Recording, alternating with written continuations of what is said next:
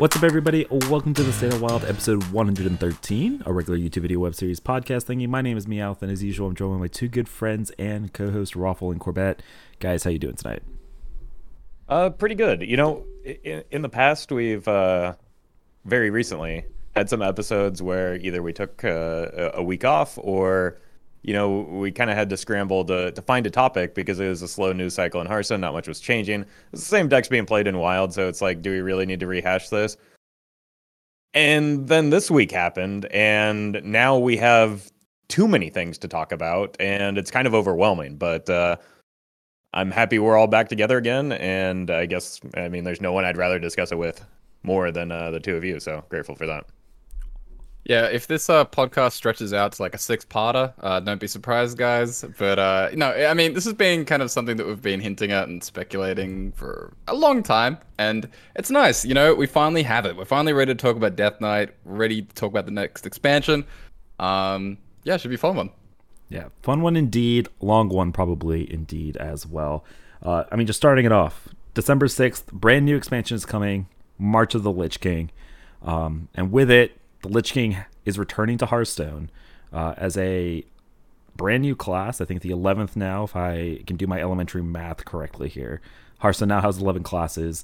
If you guys haven't watched, they've done a whole bunch of blog posts and videos revealing the new class. Highly recommend checking it out as like a really quick synopsis, but we're going to dive in, cover the basics here, the highlights of the news, and then just kind of dive into some of the mechanics and what it might mean for Wild. But basically, Death Knight, let's start with the hero power, right? This is the most important thing, the class identity, right? Hero power is 2 mana, summon a 1/1 with charge. Again, obviously we'll make that 1 mana, 1/1 with charge. And Corb, I believe from you, the Baku upgrade, from what I've heard, is a 2/1 with charge. And all of these will die at the end of the turn, so it's not like just a power crap paladin hero power. Yeah, I'm really trying to find, like, where did I hear this? Because I heard it mentioned multiple times. I can't find the source, but I don't know whether it was mentioned as a comment by a dev in, like, a Twitch chat or something, or, like, where it came from. But apparently it is the 2/1 charge, which is probably, you know, quite a bit weaker than the, if we got 2/1/1s. But it's always interesting, you know, whenever we get a new class. I mean, you know, only happened twice. But what the Baku hero power is going to be. Because that can definitely be a huge game changer when we're talking about Wild specifically. Yeah, and this time we actually do get again hero power and a ping, you know, with like a minion-based ping, I guess, that could play into some of the other cards, potentially like generating corpses, which is a new resource mechanic in Hearthstone. So like it's not just like a combination between, or not just like a regular ping. It actually has some synergy with what the class identity works with, so it makes sense. And yeah, I guess a 2/1 doesn't really make much difference over a 2/2, even if it's you know, if it's just going to die at the end of turn anyway. So pretty cool. Looking forward to it.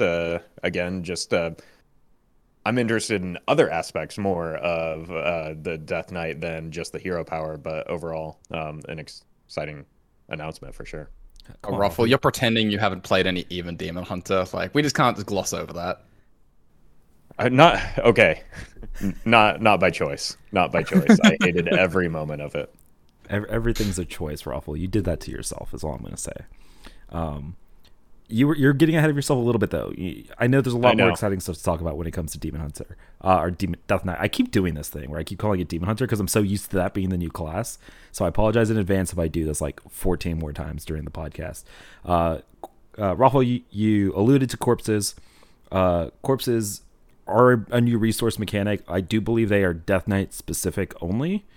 So you're only going to see this little corpse counter pop up at the bottom of your mana crystal bar if you're playing Death Knight. But basically, it tracks every time a minion dies, right? Any minion at all, whether it's from your hero power or a minion from a card that you played, or if you played like a spell that generated minions and all 4 of them died, you get 4 corpses, blah, blah, blah, blah, blah. And basically what that means is a lot of your cards are augmented by the amount of corpses. So you can say, I'm going to cast this spell. It has like a baseline effect, but what you can do is you can use up 2 of the corpses that you have stored up as in your little bar. And if you do, it has a bigger, better effect, right? And we'll talk about some of those cards today. And then we've kind of buried the lead here.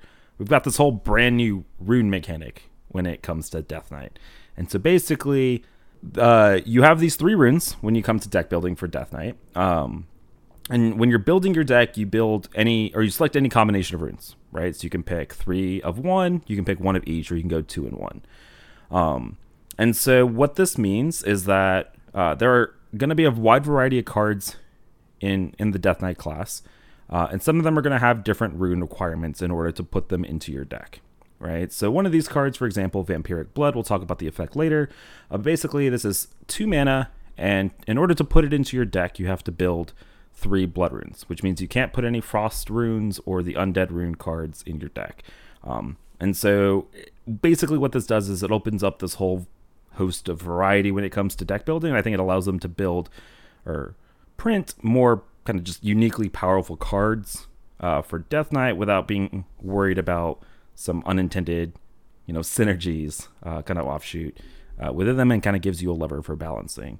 And I think I did not do a great job explaining this, but guys, we've got the 3 runes. How are you guys feeling about them? This is my favorite part of Death Knight because it adds an additional layer of deck building challenge for the class. For those that aren't familiar, runes and the 3 rune types are essentially like the specializations associated with the Death Knight class in World of Warcraft. So it's very thematic. Blood is very tanky. Frost is a little bit controlly and kind of like has some movement, like gap closing mechanics, whereas Unholy is about raising the dead. And so a lot of the cards fit that same theme, and you can kind of create a deck that follows those themes, takes components from one as maybe a bit of a support piece. Like some of the 1 rune cards seem to be more in line with just like something that you can splash in, whereas if you go deep with like Vampiric Blood, as Meowth alluded to earlier, that like requires full on specialization and really requires like a lot of investment in blood runes. So it's almost like classes within a class, the way it works out, because very much like when you build out a talent tree in World of Warcraft, you can specialize in certain things when you're building your deck. And so I'm very excited about this, but in the same way I was thinking about corpses, where before we get too far away from that, like I would like it to see corpses, now that they have this secondary resource mechanic, maybe down the line this could be something for like other class revamps that they could bring in, like combo points for rogue, a rage bar for warrior, where you have to spend additional resources in other classes as well. So if they chose to maybe revamp some of the classes, not unlike they did with priests in the past, but maybe at a deeper level, that might be an opportunity. And then the same thing applies to the runes in Death Knight, is other classes don't have or it's not exclusive to Death Knight to have a specialization. So it might be interesting if they, like they introduced spell schools, maybe down the line they wanted to introduce deck specialization, so you could have similar like requirements for your deck building in other classes as well. I think it's good to make it exclusive to Death Knight, first of all, to see if it's successful and something that players actually like, as well as like you're introducing a new class, you need to have some incentive for the players to try it out. So I think it's good to do it in a single class first and see how it takes. But like, I don't know, that's something that would be very interesting to me down the line in other classes as well, especially if it's as big of a hit as I'm hoping it will be in Death Knight, because again, it's another layer of challenge for the player when they're building a deck. Right now, it's just kind of, you have auto-include cards, and that really can't exist when you specialize in a certain rune in Death Knight as it stands. Yeah, it seems like such a fun way to mix and match. Obviously like very, I guess, Magic-esque in some ways, where you can go mono red, in the rune's case, like mono blood, or you could kind of like, mix and match with other colors, or in this case, runes. So it seems really, really cool. A lot of variety probably within the class. And yeah, it does take away some of those auto-include type of cards. I'm sure they could just rebalance things. Like if there is a card that doesn't auto-include as a 1 of blood, they can always just nudge it up, maybe like two bloods, things like that. And so it gives them like a lot of like just knobs that they can kind of turn if the class isn't going in a direction that they feel is, you know, positive. So yeah, it's a great way to introduce so much variety within just one class. And yeah, I'm really looking forward to it. And like Robert said, it's kind of like a building block for the future. So if they do decide to do something in the future, this being the first iteration, it should be a fun thing to try out. So yeah, I really like that they're, well, I mean, I've heard some complaints that it's kind of like too complicated, you know, because it is very different than what we've had in the past. But guys, we're like 9 years into Hearthstone. Like it's all good. we can do this. We kind of need complicated at like this stage in Hearthstone, right? If we want to keep returning players engaged, and like that's often been one of the complaints about Hearthstone. Like simplicity is great, but like things can get to the point where they are too simple, especially over time, because they become repetitive. And so this is different, new, challenging. It's good, in my opinion. But that's my opinion as a highly engaged player. I don't know how much of a turnoff this is going to be for like a brand new player, but I think that there is like a mandatory single player event that you have to do in order to unlock the Death Knight cards. So I'd hope that they kind of like introduce that as a mini tutorial to the class to make sure that it's clear what those runes mean and how you use them. So speaking of complexity, let's dive into just kind of a little bit of the specifics of the runes themselves, right? So Raffle already kind of alluded to these, but blood runes. So the cards that are going to require blood rune investment in Demon Hunter are going to be cards that have like your AoE spells, so board control effects, the big beefy minions, and then kind of like life loss, life gain style of cards. So basically, blood runes are going to be kind of the controlling cards. Is what it seems like in Death Knight. And then Frost runes, so I guess this is the one that maybe deviates the most from kind of their identity in WoW, because they're kind of the spellcasting portion of Death Knights. So you're going to have a lot of spell synergy kind of cards. So a lot of direct damage spells, and card draw, mana refresh, everybody's favorite effect, freezing. Feels very, very mage-esque when it comes to Death Knight. And then Unholy, so these are going to be your like tokens, reborn effects, spam for board style zoo cards, right? In the Death Knights. And so, speaking of, just like we have every time we get a new class, which is only the second time, but still a lot. We have a bunch of cards that they released to kind of make up for the fact that they're going to be so far behind everybody else. And so they're going to have a 32 card core set, and then they're going to have a special set of cards, which feels what was this called in for the Death Knight or Demon Hunter? The Initiate. Yeah. And so this is going to be Path of Arthas. You're going to have 26 more cards. And then you're going to have all the cards that come in the actual expansion. So, like, we're going to see 68, I think, was the number of total cards for Death Knight. So, these card reads are going to get even longer. Love to see that. So, yeah, and then the next big thing with Death Knights, you get a whole lot of this raising of the dead.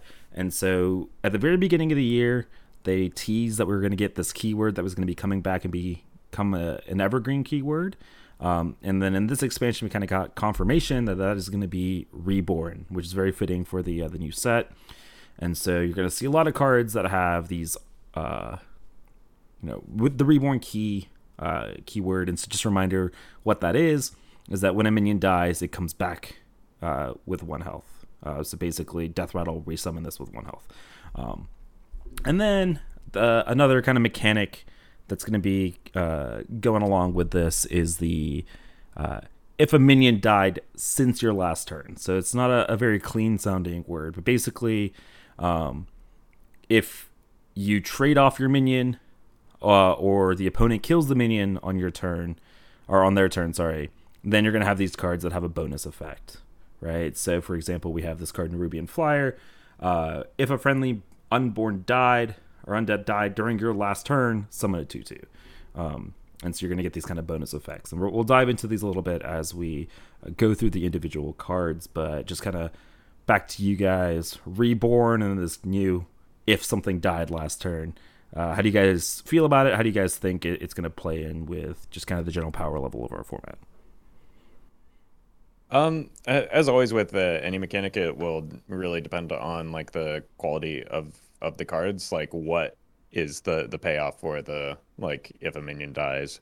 How good are the reborn minions? The one good thing that I will say about reborn coming back is that making mummies was a quest in Paladin that was sort of a casualty of a parasitic mechanic in Reborn, which was something that like was highly visible for a single set and then just disappears, right? So it's a build around that you're required to have a lot of Reborn cards in, but you don't have a lot of choices within that Reborn option because of the fact that they never reintroduced Reborn. So now with Death Knight bringing that back, I doubt it gives any hope for making mummies, but like it's kind of a fun, silly quest that like people liked, but like you can't play it because like especially if you want to make it a Renathal deck, you're not going to ever complete the quest. So that's neat. If they bring in more, non-reborn but reborn build around cards, that might be a good thing for reborn coming back. There is also another mechanic. So within the set, it's kind of the battle between the Blood Elves and in Shattrath City, I believe, in against the Undead, which is a new minion type, and the Undead tend to have that if a friendly minion or Undead dies, or the Reborn effect, whereas the Blood Elves have Mana Thirst, which is a new mechanic. Basically, it's Mana Thirst and then a number, and then it gives a bonus effect if you have that much mana when you cast a spell. So you get maybe a little bit rewarded for holding a spell, or maybe top decking a low-cost spell late in the game is a little bit less punishing. So that will be interesting to see. And that one personally is a little bit more appealing to me, just because it's like, I don't know, maybe it's the way that if a friendly undead died after your turn, like there's got to be a better way to phrase that, right? Like if there's ever a place for a keyword, that could be it. Like, so I don't like the kind of like with the some of the sets we've seen in the past. There's like a splitting of the classes to either side or either of those two factions. So we'll see how those play out. Both of them, again, as always, depend a little bit on the card quality, but there's multiple interesting things going on with it within the set between like those three different mechanics being pushed. So I'm interested to see how they play out. But for me personally, Mana Thirst looks the most appealing. The hope for DK, right? Like that was the main question. I mean, I never really have a ton of hope for like the new class in Wild. New mechanics, right? Like the new mechanics for sure. Yeah. Yeah. I guess it depends, because like what DK would need for something like this, right, would be just ways to like leverage the multiple minions dying. So like things like patches, right? Like that's what makes patches kind of being an undead now, kind of appealing, because there might be some synergy there that otherwise doesn't exist in standard. So yeah, it's kind of some interesting stuff going on, but again, it's always like a matter of what are we actually going to see once we start seeing all the cards, because there's so many different directions being pushed within the one class that, and like you said, it's 68 cards. Like, it's just going to be kind of overwhelming to even judge all this, before we see everything. But I mean, it should make theory crafting really, really fun. Yeah, it's kind of information overload, like Corb is saying that there's a lot going on in just a single announcement. Yeah, I mean, we've been talking for this long, and there's like 3 different blog posts that are kind of all over the place. Like I haven't even mentioned, like you guys have alluded to it, but like Undead, brand new minion type, right? In addition to everything else that's been announced, new Undead minion type. I think this was something people were asking for a while. It's coming out with the Death Knight class. Makes a lot of thematic sense, of course. It's also being kind of retroactively applied to a bunch of other cards. And also related to that, since they went back and did that, we're also getting dual class tribes, which is something that people have also been asking for a long time. And so we'll go into it when we're talking about the individual cards themselves. But you've got a lot of cards now that are like Elemental Mechs or Elemental Beast or Undead Pirates. which actually opens up a lot more of these kind of tribal synergies in a lot of other classes, which I think is pretty cool.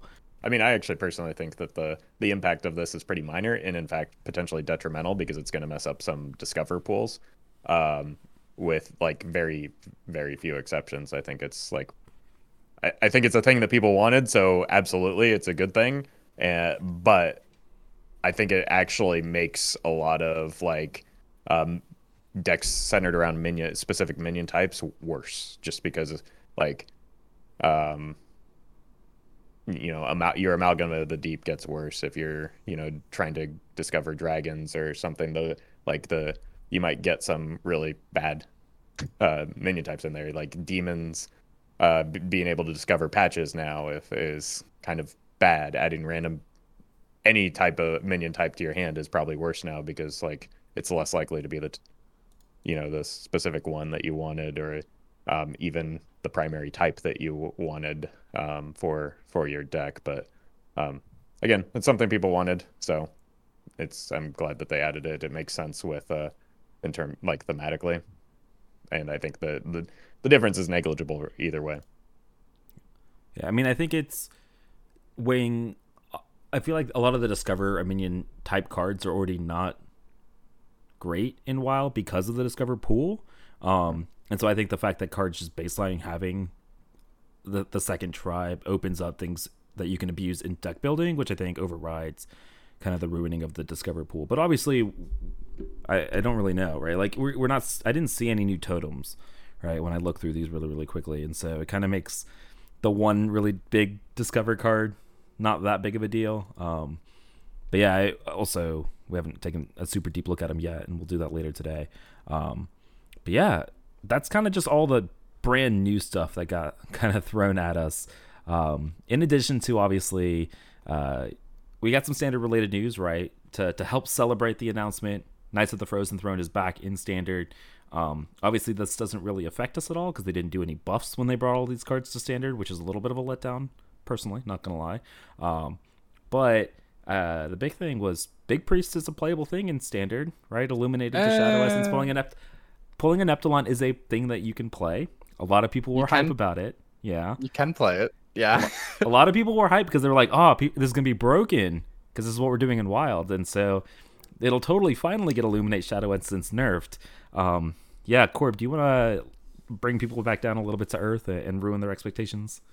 Yeah, it's not very good. It turns out, that Wild has a lot more going on, with the palm reading and the visions and the spellstones and the Blood of G'huun. Basically, look, turn 3 Neptulon, very broken in Standard. But the thing is, it doesn't happen that much, and it doesn't happen enough to, like, elevate the deck. So it's very stupid when it happens. I think every Standard players are agreed on that. But people are kind of moving past because Big Priest looks like tier 4. So if this was the thing that people were, hoping would get Big Priest nerfed, I don't think it's gonna happen. There are not a lot of playable Knight of the Frozen Throne cards in Standard right now. Shocker. Turns out the game has a very different power level now than it did 5 years ago. Yeah, and just to reiterate the Big Priest thing, I think it's, like, revealing just how strong of a card palm reading is in that deck for getting you online when you don't high roll, because, as Corb mentioned, you don't high roll every game, or not even most games. So having that bit of extra speed to get you there, as well as the redundancy with, like, idle and more res effects. Plus, I think an underrated aspect is the ability to copy Neptulon and really add like, basically a way to just step on the gas even harder when you do get the Neptulon out early. So yeah, there's some hopium early on from people such as myself included, but doesn't look like that's going to pan out. Realistically, it was only going to be there for a month anyway. So, like, if it was problematic, it would have been easier just to, like, kick them all those cards back to Wild than do a change anyway. So, like, it was probably never going to happen. I think they've said that as well. I can't remember exactly which dev talked about it, but they've said that in events like this, after the initial Doom the Tomb, they're going to be much quicker to just, like, pull things if it's a problem. Just, like, 2 weeks in, if it's looking bad, 1 week in, just rip it. rather than probably doing the whole nerf thing. But yeah, there's really not much in standard going on. But there's like ice fishing, spreading plague, still good. You guys know that already. And there's like a couple other things, but it's like literally four or five cards that are Defile, baby. Defile's back. Oh, Defile. That's the other one. Yeah. How did I forget about Defile? I never forget about Defile. So yeah, that's about it. Yeah, now when I play around Defile in Standard, it's actually for good reason and not just because I've been conditioned from all my years of playing Wild, right? So yeah, again, not really a big impact on the Wild format with that coming back. I'm actually very surprised they didn't buff things a little bit, right? Especially with all the teasers that we were getting on Twitter and everything, and then like you're bringing back these Death Knights, you're trying to get people hype, and then none of the 9 are playable, right?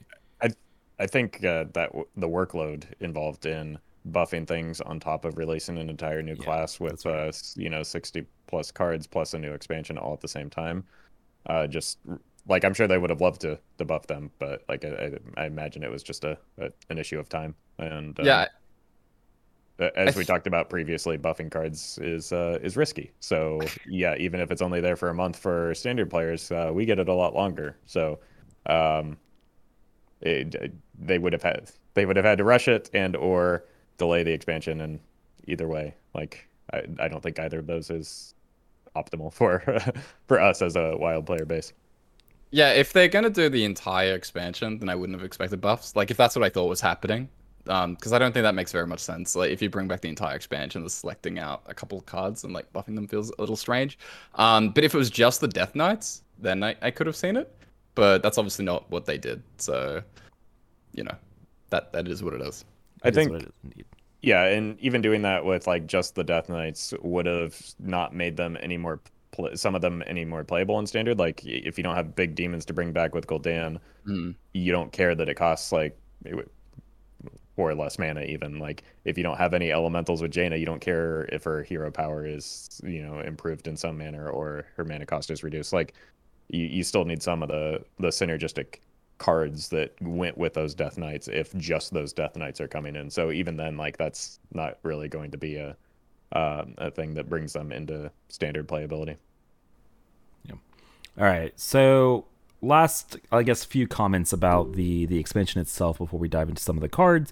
There's a bunch of brand new cosmetics and types of cards, and legendary portraits and all that kind of stuff. All the information is up on blog posts and stuff like that. We're not going to dive into those too deep.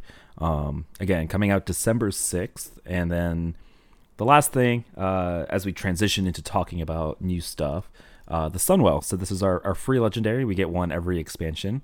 Last expansion, we got Renathal, which was very game-changing, I think. And we've had a history of a couple of game-changing free legendaries over the past couple of years. This one is a neutral spell, the first one ever. And I will say it's kind of the complete opposite of Prince Renathal when it comes to impact. And that might be putting it a little bit nicely here.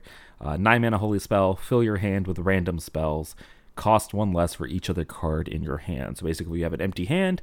This costs 9 mana, fills your hand with random spells. These are spells from every class. They're not just going to be mage or priest spells, which I think is actually a little bit of a downside. Yeah. But then if you have a full hand, this costs a lot less. Costs 1 or 2 mana, but then you're not getting a ton of value out of it. So it's a little bit of a weird card. And I think I've never seen it cast against me.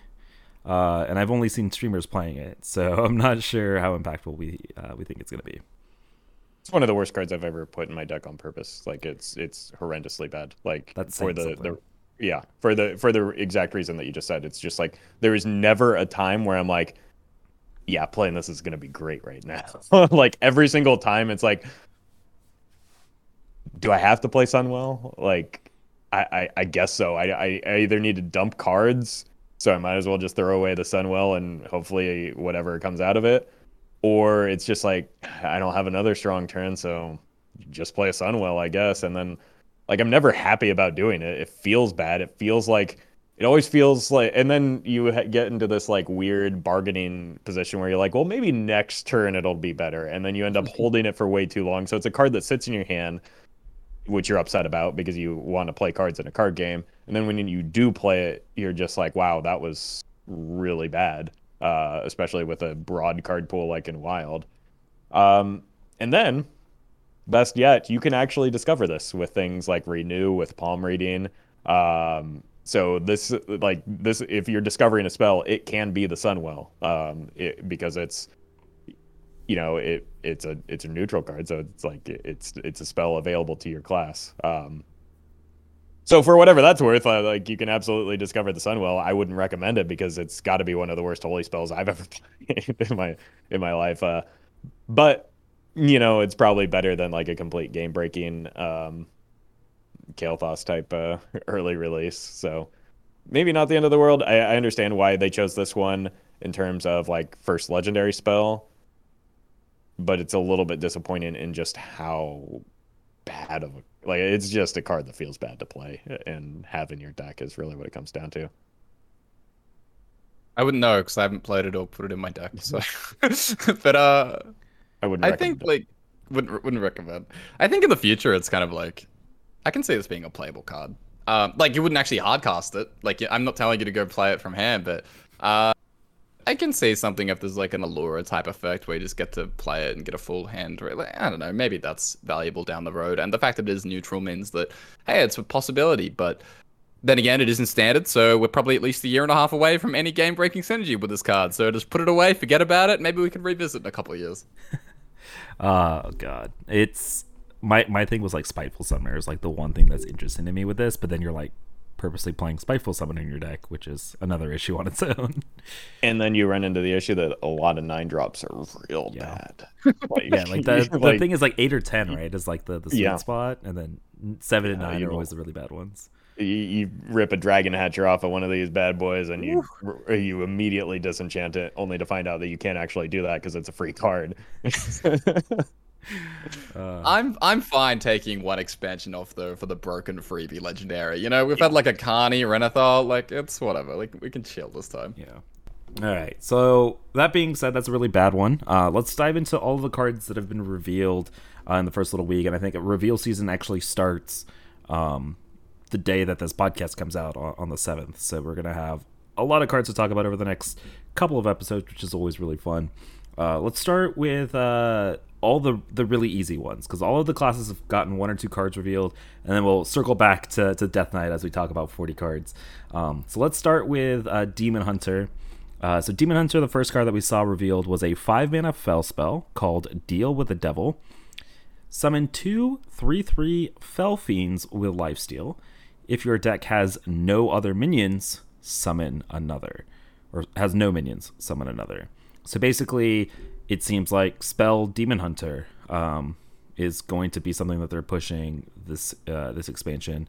So basically, 5-mana 6/6. If your deck has no minions, 5-mana 9/9. Given that this is the very first time that we're going to see Spell Demon Hunter as a thing, I'm a little bit spooked about spell quality, I think, in Wild when it comes to Demon Hunter. But I also don't play a lot of the class. I'll kind of defer to you guys here about y'all's impression about this card and kind of just maybe even Spell Demon Hunter. Obviously, this is maybe one of the big payoffs that we're going to see. Yeah, I think it'll depend a little bit on the payoffs. Relic Demon Hunter is already kind of like a thing in standard, fringe playable in Wild, and that's heavily spell based. This is a Fel spell, so it pairs with Jace. You could maybe do like a 40 card spell based deck with like Renathal, Jace, and Zymox as your only minions. The thing about relics is they're kind of token based anyway, and that like the big payoff is the summon 2 minions. This plays right into this. This is a Fel spell for Jace, so it's repeatable. Even if when you play him the first time, when you play the Jace, that likely means you've drawn your minions. So like there's some options for this. But like you said, I think that just a single card, as we saw with like To My Side early on, is probably not enough to justify not having minions in your deck at all. This one I could see being beneficial simply because it is a Fel spell. So late game with Jace, it has I think some potential just as like, yeah, I'll take a 5-mana 6/6 so that late in the game I have, a free set of 9/9s to close out the game with Jace, because like Jace I think is over time going to maybe almost get there in Wild, just if we increase the quality of Fel spells. And so I don't know if this one will cut it, but like that's always where my mind goes because I want Jace to work because like it's just short a little bit of damage, I think, in order to like start getting there a little bit more reliably. Yeah, I definitely like the idea of, a full fell deck with just Jace as the only minion. I think one thing though that I'm slowly realizing that I'm gonna have to recalibrate is that multiple 3/3s for 5 mana are not actually good. Like, I think we've kind of learning this with everyone was really hyped about that. What was it, the Shaman card? Where it would play an extra 3/3 for every like spell school that you'd played. Remember that card, guys? Remember how it was like a 4 or 5 stars and it saw absolutely zero play whatsoever? I think it might have been in our like top 5 most powerful cards. One of us, perhaps. You don't understand, Corb. These have lifesteal now. Yeah, they do. They do have lifesteal, and like that's cool, but like it's not as strong as you might think at a first glance. And I think we all have fond memories of the Hunter Spellstone, but even the Hunter Spellstone these days, if you get all 4, it's still not like insane. It's fine, but it's still 2 turns later than a petting zoo. Yeah. All right, so it looks like we're gonna need some stronger payoffs here that to be incentivized to play some spell Demon Hunter. All right, let's move into Druid. Druid has 1 card revealed, and it's a 2-mana 2/3 undead minion called Nerubian Flyer. Battlecry: if a friendly undead minion has died after your last turn, summon a 2/2 Nerubian. So undead minions are going to be kind of limited to the 5 or 6 classes that have aligned themselves with a Death Knight. So it seems like Druid is one of those classes. And so it's going to get a little bit of undead support plus all the neutral stuff. And so if a friendly undead has died, summon an additional 2/2. So if you have a strong 1-mana undead minion, like I think it's Murmy, right? Is one of the ones coming to mind. It's a 1-mana undead minion. Yeah, Patches is not a much undead. Better one. Patches is not undead. He's a demon pirate. He's not an undead pirate. Oh, is he demon? Oh, I thought he was undead. Up. Yeah. Oh, I was so excited. Yep, no. Okay. Yeah. Damn. Yeah. This whole time I've had it in my head that he was an undead, and I was really excited about these cards, and now I'm a lot less excited. I mean, okay, I'm just like looking through the neutral ones. You got Murmy, you have Haunted Creeper, the 2 little 1/1s that it summons are now Undead Beast, which is relevant for a couple of things. I'm still looking. Mm-hmm. That's all I got. So we're gonna be relying on Murmy and some neutral minions, but so it looks like it's probably not gonna be a 2-mana 4/5 ever. But more in the mid game, it's a 2-mana 4/5 for aggro decks. But I think it needs to be a turn 2 4/5 for it to be playable. So it's going to heavily depend on the number of available undead at the 1-mana slot, because I you can't get by with just a Murmy as your activator. I'm sure that there will be some 1-mana undead minions, but I don't think there will be enough, at least in this set, to make it happen. Because basically all of the 1-mana minions that get revealed and are available to Druid in the set would need to be undead for this to be like a reliable card build around card. And I'm not getting my hopes up on this one. Undertaker? Yeah. No? Okay. Is he undead? Is he undead? I believe so. He doesn't have the tag, but I think there's kind of something going on where a lot of these cards, they aren't tagged, but if you filter them on the website, they still pop up. So yeah, it's things like Astral Tiger, right? Like in Druid. If it shows up for Beast, but it doesn't actually have the tag yet. So I think there's going to be a whole lot more than what you see. You actually just have to filter them, and then I think they all pop up. Okay. Right. So, yeah. They had mentioned that they're working on backfilling some of the older cards, and it's going to take some time to get there. Yeah. Yep. So we actually won't be able to see until expansion day, or maybe until the website gets updated significantly to make a kind of final judgment on this call. But like Raffle said, I think if it is a 2-mana 4/5, I think it's really strong. If it's not consistently a 2-mana 4/5 on turn 2, I think it's kind of unplayable. So time will tell. All right, let's move into Hunter. We have 1 card called Arcane Quiver, 2-mana arcane spell. Discover a spell from your deck. If it's an arcane Give it spell damage +1.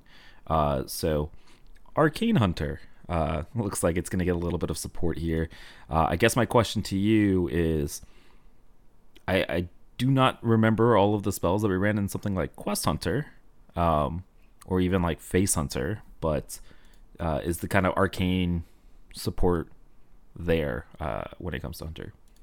I also don't think that there's any world in which you would play this in a Face Hunter deck. Like I guess it's 3 mana, deal 3, draw a card if you're planning on getting Arcane Shot. But this feels like a Control Hunter, like an AoE type effect, right? Like you want this to be paired with like a Grievous Bite type thing. And like obviously they're gonna print stuff because I don't know if it's just Arcane Shot is what they're thinking about on this one. It can't possibly just be Arcane Shot. All right, moving into Mage. Finally, have 2 cards to talk about. Let's start with Arcane Defenders. 8 mana arcane spell. Summon 2 5/6 golems with taunt, and can't be targeted by spells or hero powers. So 8 mana, 10/12 golems with taunt. I think if you're not cheating this out, especially in Wild, nowhere close to good enough. But I guess, is this even worth cheating out over some of the other spells that we have in Wild? No. Better than Power of Creation as your arcane spell in most of the time, yeah. Okay. I'll think it would. Yeah. If you're doing like a big spell mage and you want like an arcane spell for like Magister Drawing Grasp to replay, I think this might be okay. Because it's a little bit more like reliable in what you're getting. You're getting 2 5-drops instead of 2 6-drops basically, but like they're higher quality 5-drops. I don't know. It's probably unplayable. I would be very surprised if it wasn't. All right, next up we have Arcane Bolt. 1 mana arcane spell. Deal 2 damage. If you have 8 mana, so Mana Thirst 8, deal 3 damage instead. I feel like in the decks that want a 1 mana deal 2, 1 mana deal 3, you're not trying to get to 8 mana. So I'm not sure how good this is going to be in a class that has like Frostbolt, Ice Lance, stuff like that. I mean, it's just a better arcane shot. And so, like, if we still had APM Mage, it might be a consideration there. Like, I know, I'm sorry, Corb. But, like, if there are wankers running around, that would be a very good card at 0 mana with Sorcerer's Apprentice. Are we talking about the card or the players? Using APM Mage? Yes. Ouch. But yeah, it's I don't know if it's a main deck card, but like it's one that you're not upset about discovering in a lot of instances. Like you're going to be really upset when your Quest Mage opponent gets this and like removes your minion, or whatever they're doing. Like it efficiently completes the quest, so that's kind of spooky. Do we know that if this, like, when it transforms with Mana Thirst, does it count as a new card? Is it transforming into a new card, or is it like Infuse, where it's technically still the same one that started in your deck, so it doesn't progress stuff like Quest Mage? I don't think it's either. I think it just has an upgraded effect when you're at 8 mana, is my understanding. Like, I don't think it swaps into a new card, so it wouldn't, like, naturally progress the quest, if that's what you're getting at. That is what I was getting at. And yeah. Okay. Yeah. Makes sense. Okay. Let's move into Paladin. Let's start with our first legendary so far, and that is Blood Matriarch Liadrin. 2 mana, 3/2. After you summon a minion with less attack than this, give it Divine Shield and Rush.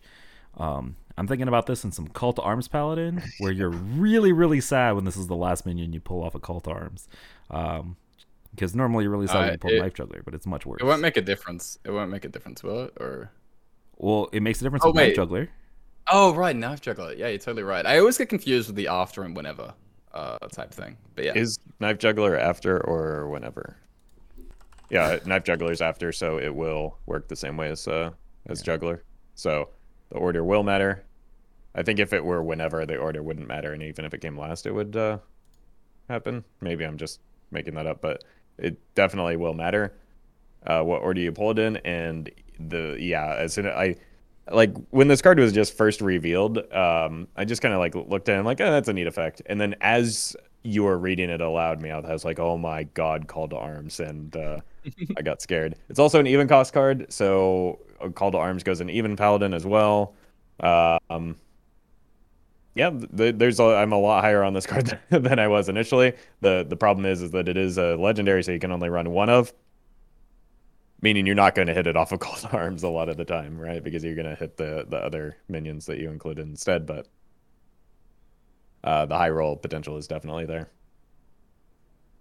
Yeah, seems good. Divine Shield, Crab Rider, Divine Shield, Weblord. Those sound annoying. I like those. So yeah. Yeah, some Divine Shield Watch Post as well. Ooh, sounds hot. Yeah, because that's totally getting reverted to a 2/4. And then Hold on, next, hear me out. Divine Shield Anoyatron and Divine Shield Righteous Protector. Yo, there we go. That sounds pretty hot, actually. Yeah. Honestly, I think the rush is like as important, if not more important, than the Divine Shield for a lot of those. Just because like the reason Knife Juggler used to be such a terror in Call to Arms decks in the past is because it would like snipe the board down and swing it back into your favor. You can do that now with this card a little bit more reliably and having control over it yourself. Yeah, I'm a really big fan of this card, especially with like that in that Katori Aggro Paladin as well. Like giving Katori Divine Shield as well seems pretty sweet. I wonder if there's anything interesting you can do with Divine Shield stuff now. Like, you know, the recently buffed Haunted Creeper. Like, I don't know if that's already on the board. You can trade and then give the little guys Rush Divine Shield. Probably not, but you know, it's the thought. Yeah, it'll be interesting to mess around with. I think she will be impactful in Call to Arms decks specifically, but I think she will be like impactful in them. And then next up we have for Kel'Thuzad, I believe is how that's pronounced, which is a 2-mana holy spell. Give a friendly minion +3 attack. Give your hero +2 attack this turn. That is a lot of damage for a 2-mana holy spell that can get discounted. That is 2 mana +5, which is kind of insane. Am I wrong in thinking that this card is going to be kind of busted? Yeah, this is another one that I misread. I thought both effects were only for this turn. And then, again, when I reread it in preparation, I was a little bit ahead of you this time. I was like, wait, that's 2 mana deal 5. And then 3 of it just kind of stays there. So, yeah, this probably is just running the same decks that you're going to run the Blood Matriarch Liadrin in. Or at least similar decks. Throw this on a Crab Rider. That Crab Rider maybe has a Divine Shield. Good luck. Like it's conviction, but like a little bit more reliable in terms of like where the buff lands. That seems kind of scary. Seems really, really, really good. Like think this card is so strong. Like we mentioned Even Paladin as well. Like I think Even Paladin is probably the deck that kind of wants this the most, just because. Even Paladin can struggle a little bit if it gets sort of caught behind on board, and that little 2 damage hit, that can mean all the world difference. Especially as well in turn 3, being able to like hero power and then always have a target for just 1 mana is very useful. But yeah, just like Crab Rider decks in general, like, you know, 2 mana deal 5, how about 2 mana deal 8? Like it's really, really good. So super busted card. It's not conviction, but Meowth, you might have a new favorite here. Yeah, nothing really is conviction, but like I've been playing a little bit of that Katori Aggro Paladin, and so like I've played a lot of this Paladin deck, and I think like this in combination with stuff like Katori is kind of insane. It's so disgusting with Katori. Like this is filthy. 2 mana +6, and then you give your hero 4 attack to kill something or go face. Like it's insane. Big fan of this card for sure. One more thing to note: the fact that it's a holy spell, not just reduction from Cariel, but like if you get a high enough density of holy spells, are we getting to a point where like it makes sense to Order in the Court, Garden's Grace in that type of deck with Katori as well? Because that's getting spooky if you can throw some buffs. I don't know if Katori double reduces the Garden's Grace, but like you're incentivized to run quite a bit of holy spells in that type of deck anyway, and then the first Garden's Grace makes the second one free regardless, so it's getting kind of spooky after, and maybe getting close to being, a real possibility. Yeah, I mean, I'm running Garden's Grace in the Katori deck already. I don't know if I'm supposed to be, but like, definitely am now with this brand new card. Kind of excited for some of the other synergy. It looks like they're pushing kind of an aggro Paladin style set here, at least with the first two cards that we're looking at. So keep an eye out on stuff like Aggro Paladin, basically any Call to Arms Paladin style deck. Tax Paladin, Aggro Paladin, Even Paladin. Looks like they might be getting some support here in March of the Lich King. All right, no Priest cards, no Rogue cards. Let's hop over to Shaman. We've got Deathweaver Aura, 2-mana Shadow Spell. Give a minion Death Rattle, summon 2/3/2 zombies, overload 1. I believe this is the first Shadow Spell for Shaman that seems like remotely playable. I think. Oh, this seems visions, right? Yeah. Yeah. I say remotely. I'm not sure if this is actually playable. But potentially opening stuff like Multicaster in Shaman is interesting. You also have the possibility. You used to do this with like the little spell damage mount where you would play this in something like Even Shaman, play it on a totem, and then summon it with Splitting Axe. Probably too cute, but I mean, it's 2-mana Death Rattle, summon a 6/4, but it is delayed value instead of immediate impact, which is kind of my issue with the card. I mean, you could get immediate value if you just break it that turn, right? So, like, it's basically 3-mana summon 2/3/2 zombies. It doesn't give stats, so it doesn't allow you to trade up, but allows you to like trade straight up with something and then still maintain a board lead if you already had one going into it. So it allows you. It doesn't allow you necessarily to gain a board lead, but it might allow you to solidify one that you have or go from a point of being even to essentially ahead. It is an even cost card and does have an outside potential with like Splitting Axe and copying effects. So maybe there's some cute synergies there. It's definitely one to keep an eye on. I think it'll maybe, like, if there's some additional even cost like undead type effects in Shaman, it might be worth looking at because the zombies are likely going to be undead themselves. But like, I don't know, like even Shaman is a pretty tight list right now, so I don't know what you would cut to make room for this.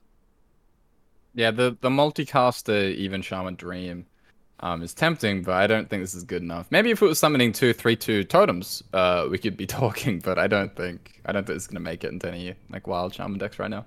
Hey, look, you got Crackle and Frostbites and some Devolves, and now you throw in a Deathweaver Aura and some Multicasters. Sounding hot? No? Oh, okay. I'm trying. I want to play Multicaster in a deck that's not Quest Mage. That's the dream. I want that Even Shaman card draw, man. Like, it's so desirable. You don't need to draw cards when you're just pressing the button every turn, and that those buttons eventually become like horrifying threats. But when you can press the button and draw cards at the same time, then that's the dream, right? No, you don't need card draw on Even Shaman. But I want it. All right. I don't want this card. Unliving Champion. 3-mana 3/2 undead. Battlecry. If a friendly undead died after your last turn, summon 2/3/2 zombies. So undead minion has to die on your turn or on your opponent's previous turn. God, I really wish this was a keyword. You get a 3-mana 9/6. Again, I don't know what the hoops are really to jump through for Shaman, as we don't really know a lot of the other undead cards that are out there. It is a lot of stats though for 3-mana if you can't trigger it. It is a 3-mana 9/6. Very Scion of Ruin vibes without the rush. Yeah, the rush was a big part of why Scion of Ruin was good though. But like it clearly seems that they're pushing like a zombie shaman type archetype this set, and going wide with tokens like this does play into Infuse, which is a mechanic that we just saw that has some potential. You've got things like the Piranha Swarmers as well. So I don't know, maybe there's something close to being there. We'll have to see what the rest of the cards are, but like these seem kind of disappointing so far. It's just piles of stats, which is not a thing that's good enough in Wild, especially when they're conditional. Yeah, the current Wild undead pool for Shaman isn't really giving me life either. I don't know if Burlock by itself is really going to be able to carry this archetype. You've also got Murmy. Yeah, and then you could Ice Fishing both the Murmy and the Burlock. Ooh, undead Murloc Shaman. Yeah, let's go. Dual tribe, the first ever dual tribe archetype.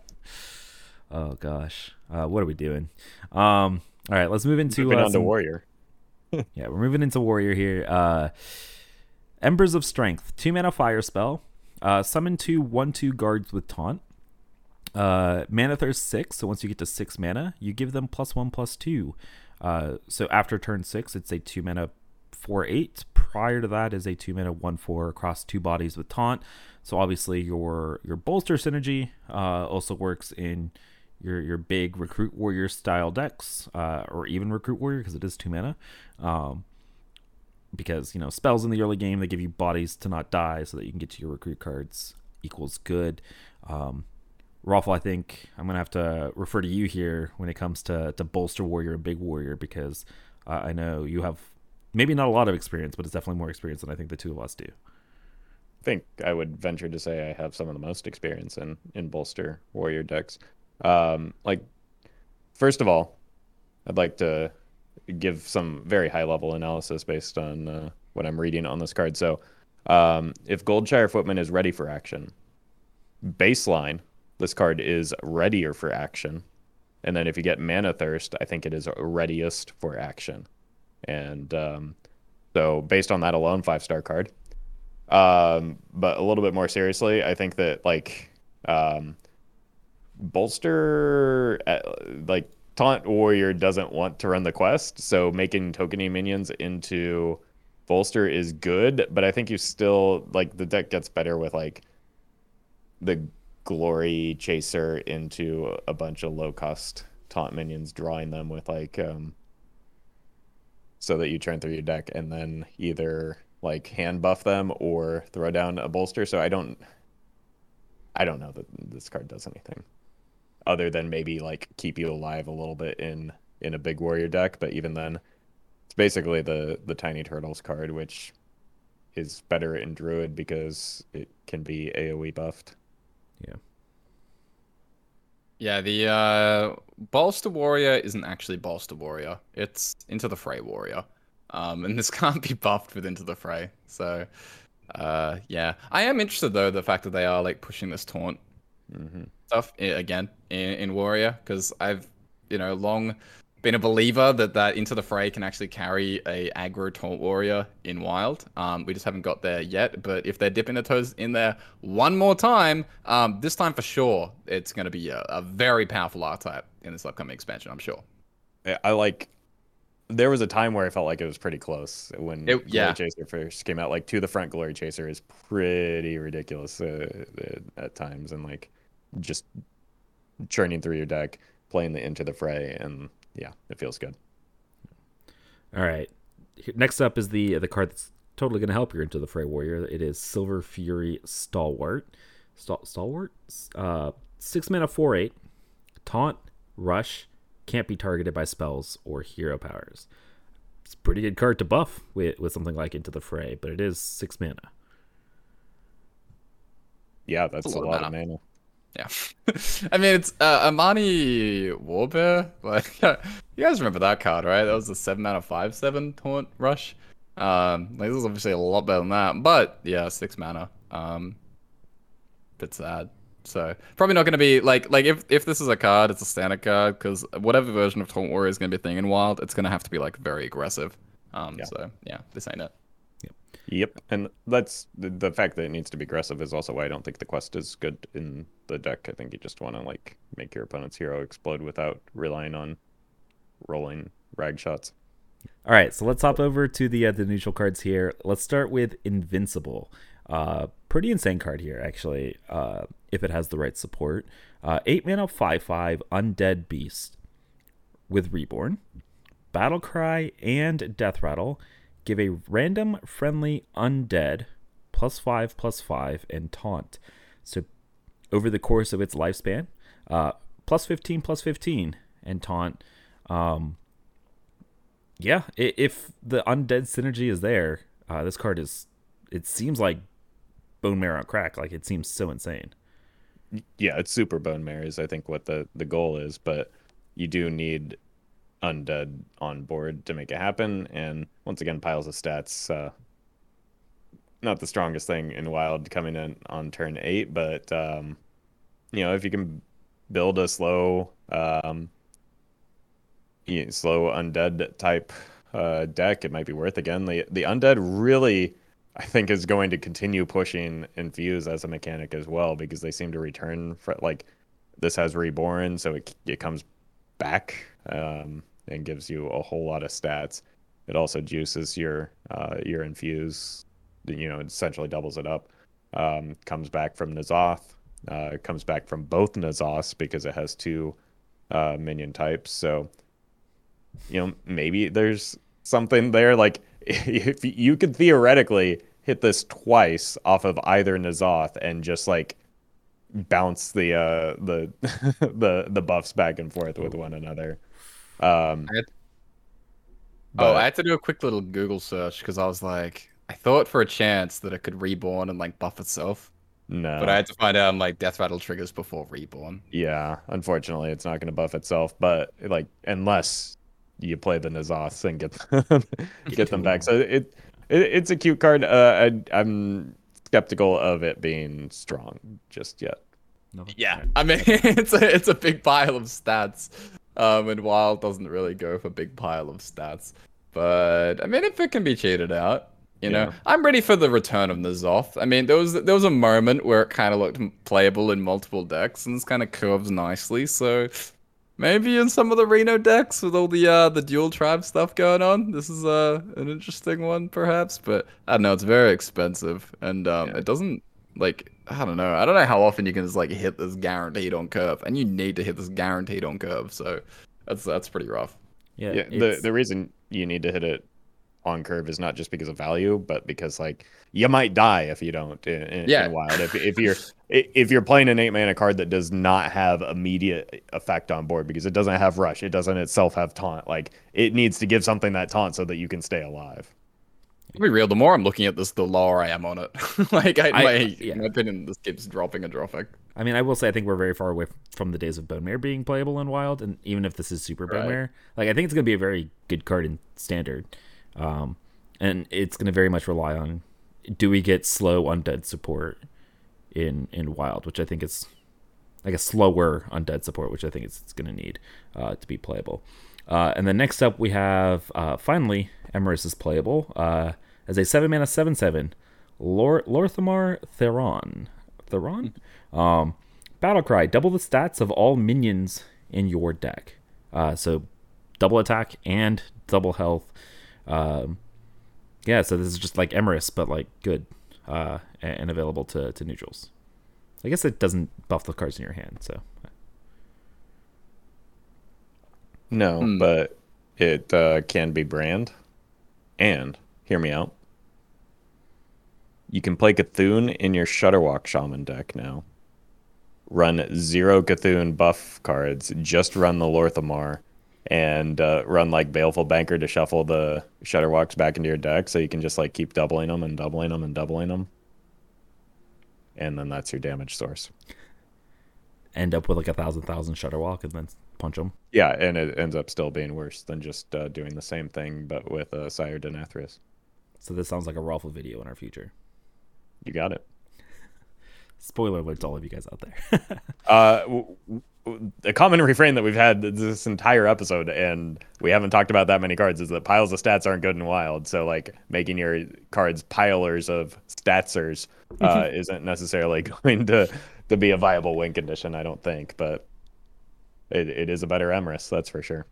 I feel like there definitely has to be a threshold of stats where you can, make it Wild playable. I just don't know what that limit is, and I don't want to be the one to find out. So yeah, it's this plus Luna's Pocket Galaxy plus Bran, and we've reached the point where we talked about Luna's Pocket Galaxy. So next card. All right, Silvermoon Sentinel, 3-mana 2/5 taunt. Mana Thirst 8, gain +2/+2 Divine Shield. It's a 3-mana 2/5 taunt when you need it, so it doesn't seem like it's going to be good. Street Sweeper, 4-mana 2/2, Battlecry, deal 2 damage to all other minions. So just kind of neutral minion AoE. I don't know if any class needs this or wants this, but it is AoE in potentially classes that haven't really had it before. So, is this something you guys want to talk about? No? Nope. All right. Just making sure it's AoE, you just gotta check.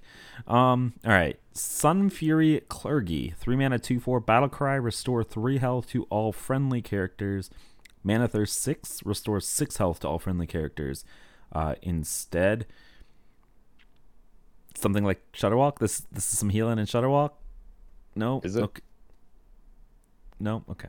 I'm just trying to get content, guys. Come on. All right.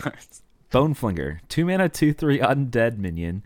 Battlecry, if a friendly undead died after your last turn, deal 2 damage. And it'll be targeted damage.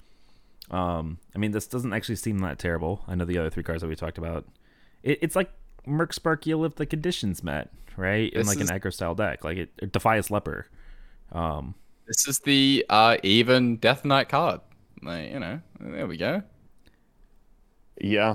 It's I mean that's the best activator that we have so far for these if a friendly undead died after you I think this is the best iteration of that just because it can be played in even Death Knight, because you really do need to be able to activate these reliably, and a 1 mana hero power would allow you to do that. Yeah. All right. Speaking of Death Knight, let's hop over to it. We've got like 20 cards to talk about, so we're gonna try and through them. Oh, I forgot that we hadn't even talked about it. It's all right. It's all right. Not. I will say. I will say. I feel like we're not going to be able to properly evaluate a lot of these Death Knight cards, right, until we see everything. And so we're probably going to not spend as much time as we could on these, and we might, depending on if we have time, just come back and do like a Death Knight episode towards the end, once we finally have a bigger picture. But let's start. So Overseer Frigadera. So this is a 6 mana legendary, 5/6, requires 2 frost runes in order to put her into your deck. So pretty heavy frost requirement here. Draw 2 spells. If they are both frost spells, deal 2 damage to all enemies. So you're in 2 frost spells or frost runes. You're playing nothing but frost spells. It's a 6 mana 5/6, draw 2, deal 2 to the enemy board. Seems kind of impactful. Reminds me a little bit of like Belinda, which might not be the greatest comparison, but like draw 2 in kind of a maybe control-y style deck. Seems playable. Yeah, because like you said, you're already invested for 2 frost runes. You're probably going in for 3 and just certainly only running frost spells. So you kind of assume that it's always active. Seems to maybe have some potential in even like a Reno Death Knight type deck that that 2 AoE is pretty relevant while also drawing cards. It's a battle cry, so you're already going to be playing Bran in that deck anyway. So that's where I'm looking at it, and looks pretty cool.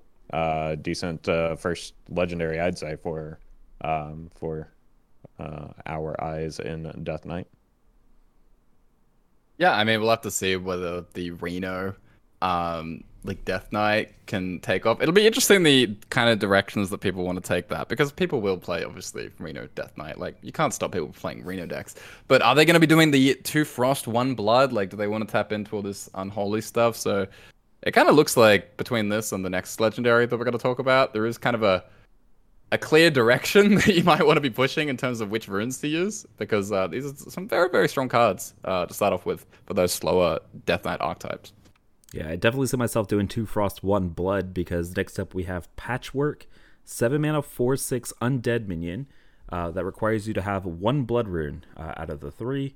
Battlecry, destroy a random minion in your opponent's hand, deck, and battlefield. So 7 mana 3-for-1 basically. You don't get the stats, right? But like you're mutanising a card out of somebody's hand, and it doesn't, or a minion out of somebody's hand, a minion off the board, and then a minion in the deck. So it is a 3-for-1, pretty big disruption tool. Seems really good to recur the Battlecry of as well if you can do that. Yeah, I mean, you're also probably running Zola in that deck that we've been theory crafting based on 2 cards so far. But I mean, it's a battle cry heavy deck. Your options are limited within Death Knight for class cards, so you have to start looking at like what neutrals might make sense in that, and that clearly makes sense. Pretty disruptive. If we have like a greed fest that we saw at the beginning of the Renathal days, or even like at the beginning of Murder at Castle Nathria, even Barons type thing. This card could be highly relevant for Reno Mirrors. Um, but those have kind of fallen out of like popularity favor with the players recently. So those would have to come back.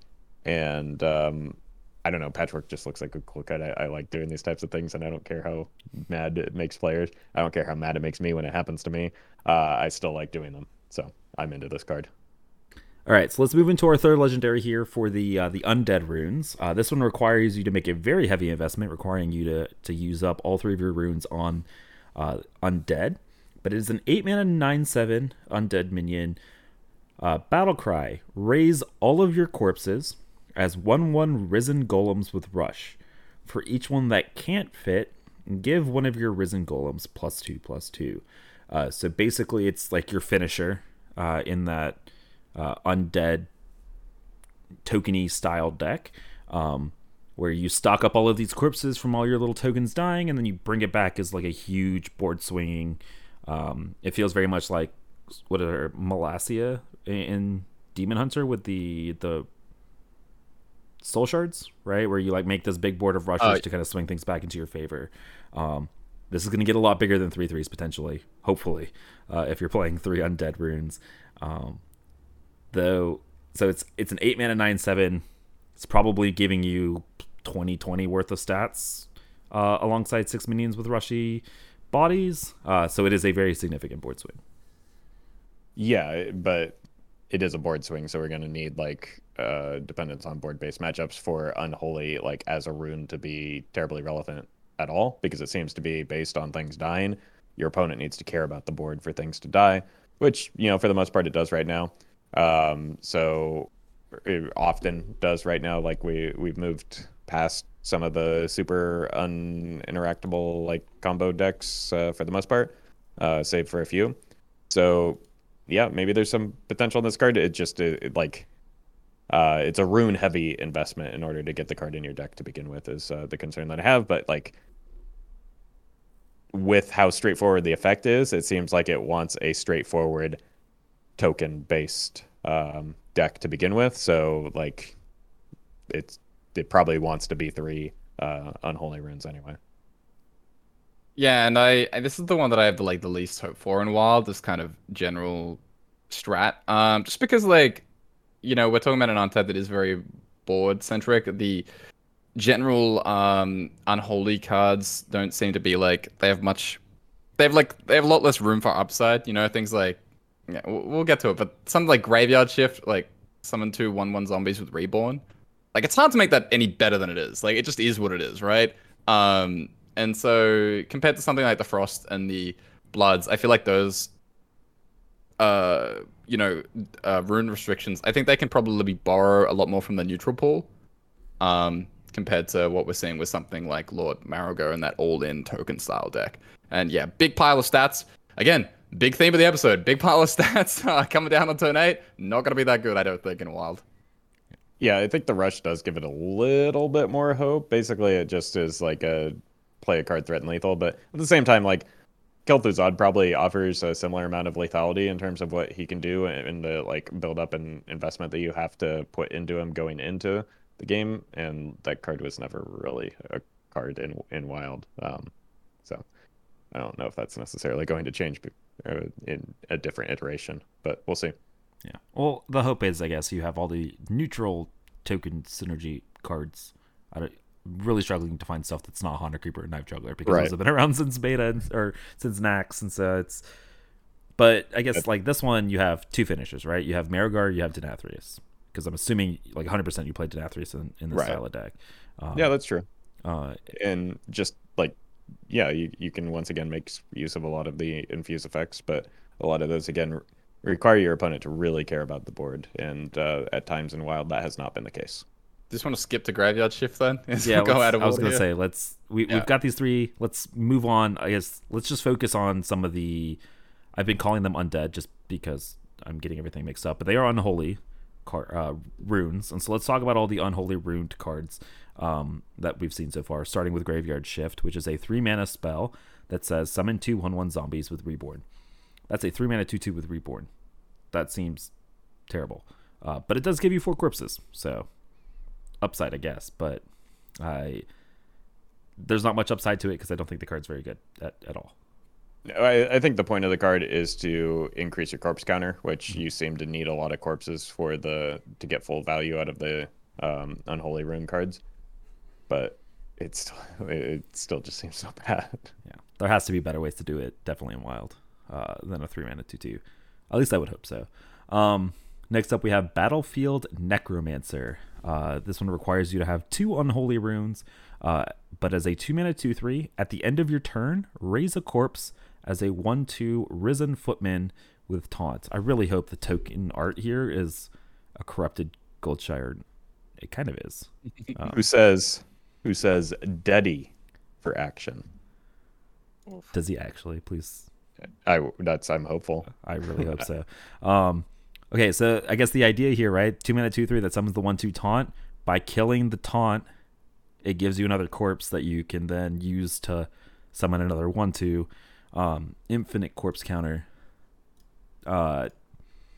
We haven't seen effects like this be relevant at all, kind of in the past. But it's, I guess, in an ideal world, defensive tool to kind of rack up your corpse counter. We haven't seen an effect at this cost for like before, right? And another even cost card, you could chain it into the hero power, like maybe. I think it's a 2-mana like 3/5, right? If you have it active. And again, it seems like Death Knight is going to be able to control the like the dying minions a lot better than some of the other classes that have that effect. I think this is actually really, really good. Like, this is borderline broken. Okay. Like, I am very high. I'm actually like getting more and more into the idea of like even Death Knight the more I'm kind of looking at this stuff. It feels like that might be a nice way to abuse all these kind of corpse, this having this on-demand rush ping. Because like the fact that it does refuel itself is great, and yeah, you just need a minion to die on 1, and all of a sudden it is hidden behind this 1/2 taunt. We saw how difficult and oppressive it was to kind of get rid of the druid 2/3, Razormane Battle Guard, when that was hidden behind a taunt, and you know you're not getting as many stats out for the mana cost, but it's not actually costing you resources in the same way that card was, right? Like you don't actually have to play cards to hide this behind a taunt. So I think this is really good, unless I'm like misreading it. Like the fact that's going on at the end of every turn, very snowbally. I think this is really great, and I can definitely see like an even aggro Death Knight kind of taking shape with some of these cards. Yeah, I think I might be like super biased because we've seen this effect at 3 mana, and it's been trash. Right? Which card is that, mate? Like, what are we thinking of here? God, I hit with the sources, bro. Yeah. Sources, bro. Trust me. What do you got? No, God, it's an arena card because I remember seeing this, but it summons like a 1/1 or 1/2 taunt at the end of every turn, and that card was like never even close to being playable, like in standard or in like, especially not in Wild. And so I think the card, like what you said, kind of rings a bell, but I think there's such a huge difference between like a 1/1 taunt and a 1/2. Like, it's so much more protected, and with a card like this, the earlier it comes down, the more it can snowball, and the more protected that big body is. Like, just it matters dramatically. So yeah, I'm like super hype on this one. Sure, I wouldn't end up being surprised. Again, my opinion has been very impacted by the card that's been unplayable in the past, but it is 2 mana, and I can totally see, right, between Marigar, Necromancer, Denathrius at 10. Right, I can see an even unholy Death Knight style card. We've got a couple more that are kind of really interesting as well to talk about. So let's move on to Army of the Dead here. So 5 mana shadow spell, 2 unholy runes, raise up to 5 corpses as 2/2 risen ghouls with rush. So basically 5 mana 5 2/2s with rush. Important to note that when these die, you get your corpse counter back, right? So it's negative. Same with the necromancers, or sorry, net 0. Same as the necromancer. So 5 mana for 5 2/2s with rush. What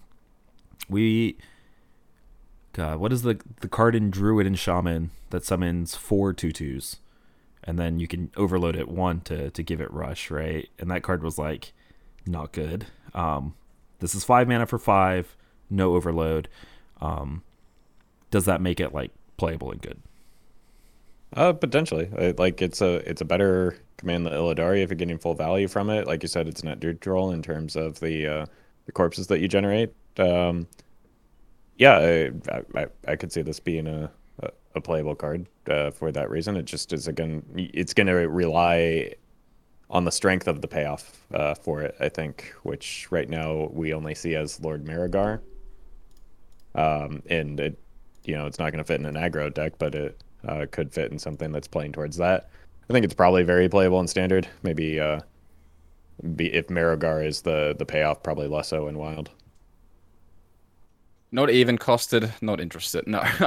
Like at this point, I don't know. Like I don't think it's outstanding.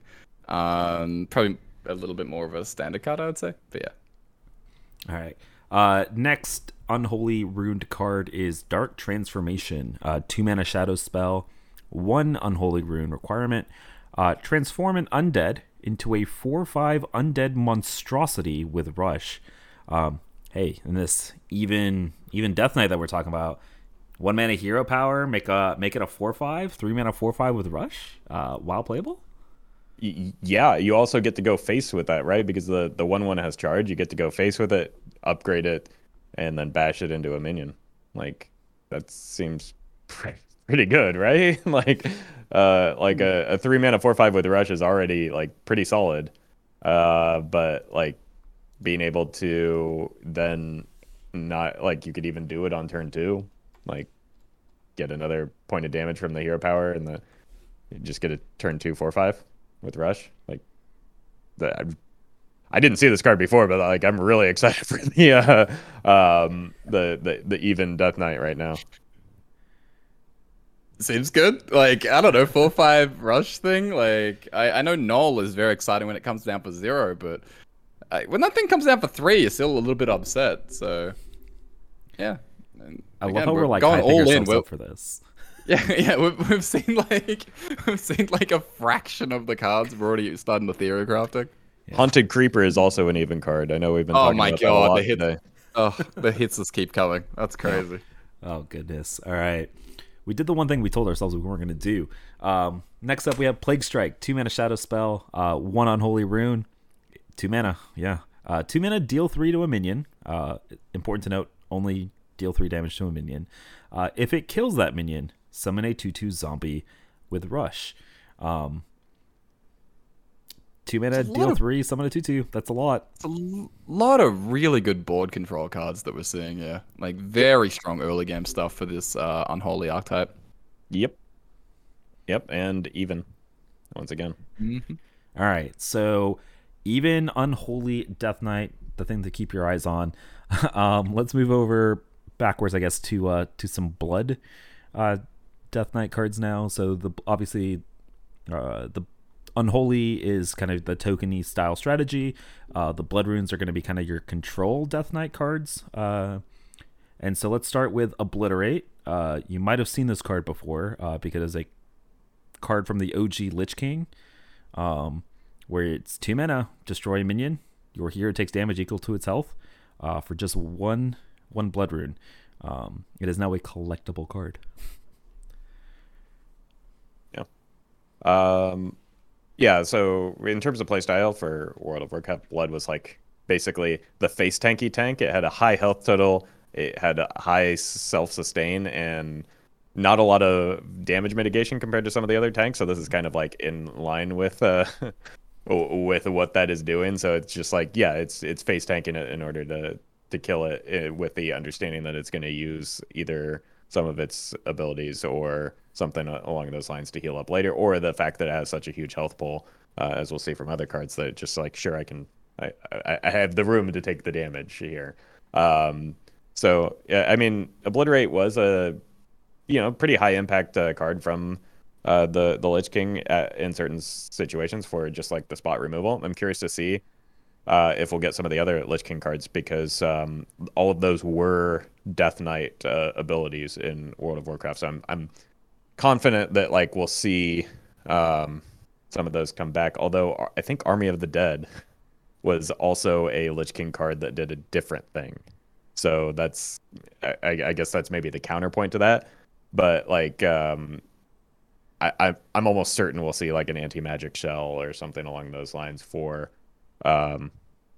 like which was an unholy spell, so we'll likely in that I think anti-magic shell was 4 mana, right? Yeah. So not looking bad. Yeah. For what it's worth, in the trailer, right, like the teasers, there was obviously like a Frostmourne as well that they were swinging with. So I guess, do you think that the OG Lich King is now going to give this Army of the Dead instead of the like the old OG one? I'm curious how that will play out. I meant to ask on Twitter, but I don't know. I think it's unlikely. I think it'll probably just stay the same unless it gets like rotated into the core set at some point.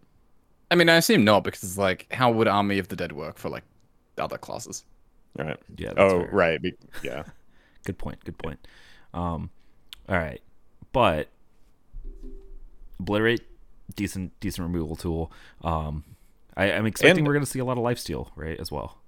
Right, and like assuming you're not playing Overseer Frigidara, like very splashable in a control base like Frost Blood type deck. So if you're not running that Overseer, if she ends up being a little bit low impact, that might be worth like just throwing in some Obliterates in that type of deck. Yeah. He's saying that because it's not a frost spell rather than the fact that you can't like splash it because Frigidara only requires 2. Yeah, just to make sure that's clear. All right, next up we have No Muncher. Speaking of the lifesteal, 6 mana 5/6 undead minion, 1 blood rain requirement, taunt lifesteal. At the end of your turn, attack the lowest health enemy. That includes enemy heroes as well, so can also deal 5 to the face. But basically, 6 mana 5/6 taunt lifesteal. You're gonna get the immediate impact right at the end of your turn, so somebody can't just remove it and you don't get any healing.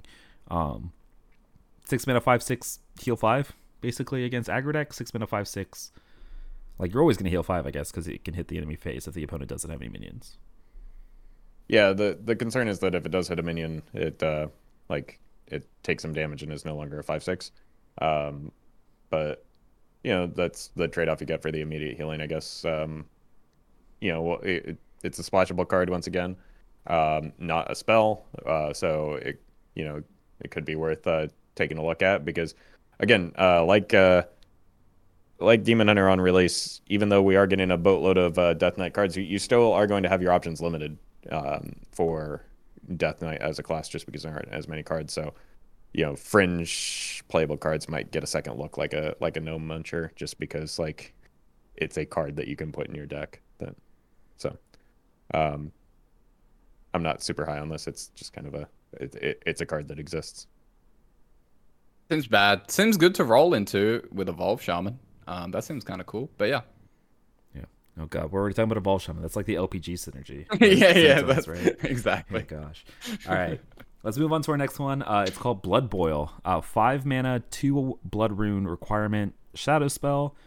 Man, the rune requirements make it really, really hard to read out all of these new cards. It just makes it so much more wordy. But basically, this is a spell that has lifesteal. Inflict all enemy minions. At the end of your turns, they take 2 damage. And so each instance of 2 damage is healing you. So works nicely against wide boards, works nicely against tall boards-ish as well, because it helps you kill them.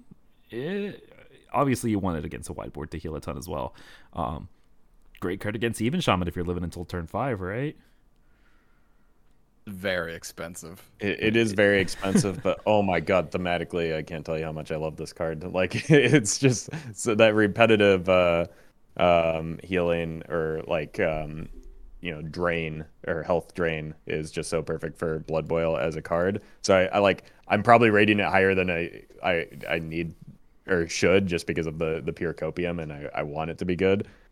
I desperately want this card to be good, but it's probably not. All right. Corpse Explosion. 5 mana, 2 blood rune requirement, shadow spell. Detonate a corpse to deal 1 damage to all minions. If any are still alive, repeat this. So basically, you need to have a corpse, so a minion that has died, and then it is a 5 mana defile. Is what I'm saying. Kind of. Right? It's like a anti-defile, right? Like, does it only repeat with as many corpses as you have as well? That was my understanding when I read it, because you have to detonate a corpse in order to get the effect. Oh, I read this wrong. This is the 3 mana warrior spell, the Bladestorm, right? Is that more akin to what it is than defile? Where it like deals a damage, and then if it's still alive, it goes again until you kill a minion.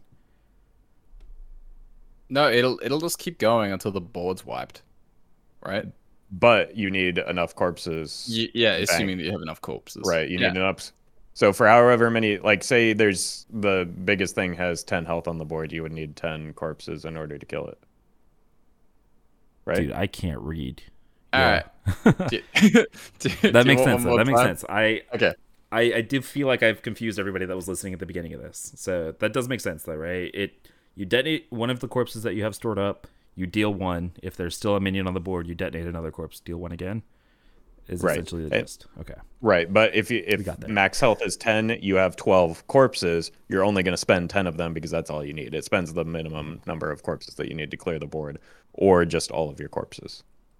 So the way that I would maybe see this as being useful is in like a 2 blood 1 unholy type thing, where you're like generating enough corpses to make it useful, but you would need more than just corpse explosion seems like it has the potential to be powerful, right? If you can generate the corpses quickly enough in a blood based deck like this, is I think the concern, and like how that how are you going to get there, and is it worth it just for like a very powerful board clear like corpse explosion? I don't know.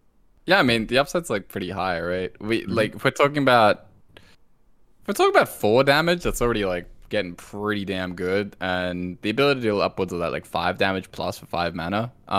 Like we're basically talking about 5 mana Twisting Nether at that point, but yeah, it will be difficult. It probably wants to be in a deck where it's one of the only payoffs for the corpses, because you need to probably be hoarding these a lot to make this kind of thing worth it. So we'll have to wait and see, but very intriguing card. Like there's a big kind of wide variety of how powerful or difficult it is to make this work. So interesting. All right. Speaking of interesting, Vampiric Blood, 2 mana, 3 blood rune requirement. Give your hero plus 5 health. So if you are Renathal, this takes you to like 45 max health. You can spend 3 corpses to gain 5 more and draw a card. You can get to 50 health. Speaking of Drain Tank, that is a lot of health to get through. And it's potentially 2 mana draw a card as well, in addition to all that. Mm-hmm. The all Reno, the Renathal Reno all blood deck, man. I'm not ready for that much health. Plus 49. Why would you? Well, why would you works me up? Yeah, exactly. Why would you stop at limit yourself to Reno? Just like figure out another way to heal a bunch with like the Blood Boil. Just constantly healing from that. They're never getting through your massive health total. No, there's going to be a lot of lifesteal effects, I think, in Blood. I mean, makes sense given the name of the rune. But this card is pretty cool. I think the fact that you have to invest 3 into Blood is going to be a pretty big deterrent, as well as, once again, you're going to need to spend corpses somehow. So generating corpses while still maintaining enough for, Corpse Explosion, which we talked about being a pretty powerful payoff, probably more powerful than an extra 5 health, to be honest. I think a lot of what you're getting out of this is like Meow said, you get to cycle the card. So that's pretty good. It makes it a little bit more appealing late in the game as well, when you actually might have those 3 corpses to like just get plus 10 health, and then also get a card, so you're maybe not like necessarily forced to play this on curve. But I don't know. It's cool. I want to get to 60 health. Like that's my dream. We'll see how good that ends up being, and I think just like Corpse Explosion, this is going to depend a little bit on the ease at which you're able to get the corpses going. Let's hop over back now finally to the frost spells, or the frost runes at least. All of their spells are going to be frost. Spoiler alert. Let's start with Defrost. This is a 2-mana frost spell, 1 frost rune requirement. They were called frost runes, right? Yes. And so 2 mana, draw a card. Spend 2 corpses, draw another. 2 mana, draw 2. Always good, always flexible because it's only 1 rune requirement. Yeah, this card, like, because it's 1 rune requirement, I could see it being a very splashable thing, very much like Obliterate, especially in like a 2 Unholy 1 Frost type deck. It is an even card as well, Corb, and you can easily get the spend 2 corpses like in that even Death Knight. One thing to just cycling back to Overseer Frigidara, because Meowth brought up a good point. Frost runes are different from frost spells or frost like spell schools. So when Overseer Frigidara says if they're both frost spells, she's looking at I believe the spell school, not the runes. So the runes themselves, like there's overlap because the frost runes are often frost spells. But just to clarify. Man, that complexity thing that we were talking about earlier when it comes to runes, actually no joke for people who can't read like me. Like, did you have anything you wanted to say about Defrost? No, I mean card draw kind of can look boring, but I think it just helps the class be more fun. So we'll have to see what it looks like. The frost stuff in general though does seem very combo centric, so I do wonder like how easy it is to kind of get these corpses going if you are going all frost. But we'll have to see on that front. Yeah, 2 mana draw 2 though, pretty good. Yeah. Like it's historically been very good. Like you ran Research Project even though that allowed your opponent to draw cards in certain decks, and you don't have to let your opponent draw cards with this one. Yeah. All right, let's talk about something that's not flexible at all. 3 frost runes and 7 mana to play Frostworm's Fury, which is a frost spell that says deal 5, freeze all enemy minions, summon a 5/5 Frostworm, which is an undead dragon. Dude, this is like baby UI. Deal 5, summon a 5/5, but instead of drawing 5, you're freezing the entire enemy board. Ultimate infrostation. I hate like you. That's actually such a good name. God damn it. All right. Name aside, how are you guys feeling about this card? Seems kind of expensive for what, especially compared to what some of the other frost spells tend to be leaning towards. So not sure how it's going to play into the archetype that it looks like the other frost spells seem to be pushing towards, and I'm not sure it's a strong enough payoff to be like worth the 3 frost rune investment, because we haven't seen anything else that requires 3 frost runes yet. And if this is the thing that like is meant to be the payoff for that deck building restriction, no thanks. Yeah, I'm not very into this one. More standard, I guess, maybe. But even then, I'm like not into it in the idea of standard. So, no, thank you. It's theoretically like 7 mana Frost Nova deal 10, right? If the 5/5 sticks around to hit, in theory, I can see it being standard playable. All right, let's talk about Horn of Winter. 0 mana, 2 frost runes for a frost spell that says refresh 2 mana crystals. They have learned their lesson with refresh instead of gain when it comes to the mana crystals. So it's a 0 mana spell that says refresh 2 mana crystals. Good enough. Obviously, it's going to depend a lot on the supporting pieces, but like it's innervate, right? But you get 2 instead of 1 now. Or yes, you refresh. So yeah. It's lightning blue, but without overload. There you go. Dude, It's got been Ice 2 hours. Revenant It's been so nerfed. long. Yeah, it got Ice Revenant nerfed is what this card did. True. Hey, we haven't talked about that yet. Spoilers. Come on. I think that this card is going to rely heavily on how much draw is in Frost. It's going to need a lot more than just the defrost to make this card playable. It's also going to want like some sort of payoff that is an Ice Revenant in order to like you need to refresh towards something. You need to like build up something to want to spend a card regaining mana crystals. So whether it's like some sort of combo damage thing or stats that you're placing on board. Given some of the other cards that we haven't talked about yet that we have seen in Frost, I think that there's got to be some sort of payoff like that. We just haven't seen it yet. Yeah, that's very dependent on what the support pieces are. Like Rob said, we want card draw. And we also just want cards where like marginal mana differences make a big difference. Like this would be broken in Mage, but if you put it in something like Warrior in Wild, I'm not actually sure like how much of a difference that would make, because I don't know if Warrior can kind of take that little like give it an inch and it'll take it a mile. A class like Mage does that, but other classes don't. So this depends on the support and whether we can get a fun and interactive combo deck of sorts in Death Knight. I mean, I'm looking at some of these cards, and I wouldn't be surprised if we eventually got there.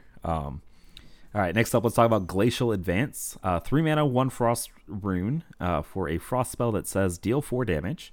Your next spell this turn cost 2 less. Again, I'm getting very much APM Mage vibes sort of thing from some of the cards that we're seeing here in Frost. I'm just ready for Frost Apprentice. Your Frost runed cards cost 1 less. But yeah, Glacial Advance, how are you guys feeling about it? Yeah, it fits into that same Horn of Winter type deck, but we still need a payoff. Like this can go face, which it's a little bit different than Bone Spike in that regard. It's mana,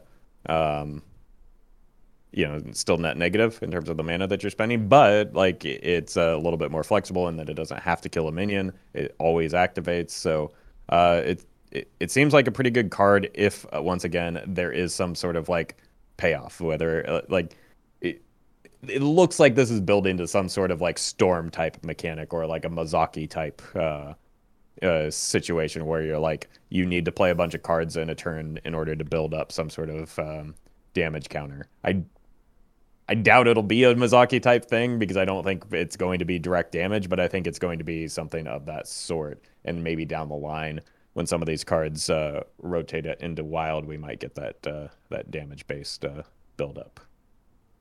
Oh, Ruffle, you're getting me so hyped on this. Like, don't say it's way down the line. Say it's right now. We'll have to wait and see. You know, yeah. One mana deal 4. Yeah, they can go face, but yeah. Yeah, put it in your back pocket with Horn of Winter.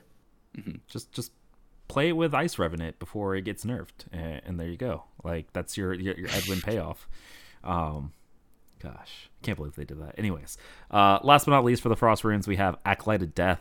Speaking of card draw, this is a 3 mana 1 Frost rune requirement for a 3/4 that says after a friendly undead dies, draw a card. Kind of feels a little bit out of place in Frost rather than undead, to be completely honest with you, but it would probably be Omega busted in undead, given how easily it is to trigger. I think this is like in the same camp as the defrost card, where you might look at it in a 2 unholy 1 frost type deck. But at the same time, I don't know how much I like this card, even if it were in unholy, just because like we've kind of seen this card before in like a Cult Master. It's got a better stat line. It's got like maybe more support just with the hero power, but it's an odd cost card. And so unless you're getting like a tokeny based 2 mana minion that with like undead synergies, like I don't like it feels too limiting. So unless we get a lot of like high quality undead cards, I don't know that this card is going to see all that much play. Yeah, I'm also a non-believer. All right, we can't pigeonhole ourselves, by the way. We can't do our Demon Hunter thing where it's It's not odd costed, so it's not going to see play. I'm not going to let us do that this time for Death Knight when it comes to unholy cards. Did that not work last time? What are you talking about? Yeah, it's too late. We've already done it. We've learned nothing. I'm sorry. Or we've learned everything. All right. Death Knight also has a couple of cards that require no rune requirements. So you can splash them in any deck that you want to. The two that we have seen so far are Skeletal Sidekick. This is a 1 mana 1/2 undead minion that says Battlecry, give a friendly undead +2 attack. So it's like the opposite of Beaming Sidekick, but it gets the undead tag kind of latched onto it. And then we have Icy Touch, 1 mana frost spell that says deal 2 damage to an enemy and freeze it. Yeah, so Sidekick, Icy Touch, just kind of generically okay cards, right? To help flush out your Death Knight decks. Yeah, I feel like Icy Touch seems pretty good to me. It's the Skeletal Sidekick is going to depend on the quality of undead cards and available to Death Knight, and whether or not that can be like a minion type based archetype. But right now we haven't seen anything that other than the Acolyte of Death that really justifies running a whole lot of undead. Again, no real payoff for it is the hesitation. Yep, Icy Touch can go face. That makes me excited. I mean, it's kind of like two parts of the Ray of Frost. I think Ray of Frost is a fair comp, but I mean, Ray of Frost hasn't seen a ton of play just as a standalone card outside Quest Mage for some time. So I don't know. It's okay. Mm-hmm. Yep. All right, we did it. We got through all the cards. Man, card reveal season is gonna be a doozy. Now that we get this expansion is going to have about 200 cards that we're going to review, which is going to be a lot. So strap in, guys. Hope you guys are enjoying the card review episodes because they're going to be long this time. Lots of stuff to talk about, which is exciting, but also, it's going to be really hard to evaluate everything when it comes to this. Yeah. Especially when we're talking about an entire new class, that alone makes it hard to evaluate. We're going to be 100% wrong. We've already solved it. What are you talking about? We've already figured out. True. Yeah. Sorry, I forgot. All right, so in addition to all of this, right, we had this huge announcement on Tuesday. Everything that we just talked about, we were processing for about 4 days when we went to record this, and it still was a lot. In addition to all of that, we got some leaks about some other stuff that's coming in the brand new expansion, including 2 nerfs that'll be going live when March of the Lich King goes live. One of those we've already kind of touched on, right? That's Icy Revenant or Ice Revenant. And so I'm just going to read the dev notes about this. So Ice Revenant currently is a 4 mana 4/5 that whenever you cast a frost spell, it gains +2/+2. So I don't blame you if you guys have no idea what I'm talking about, because most people don't, right? Outside of Arena. Dev notes from Aleko.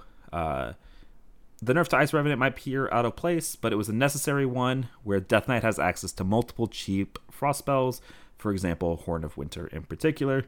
In testing, we were frequently seeing Ice Revenant's game-ending size on turn 4, and the card was simply overshadowing many of the new and exciting things going on in the set.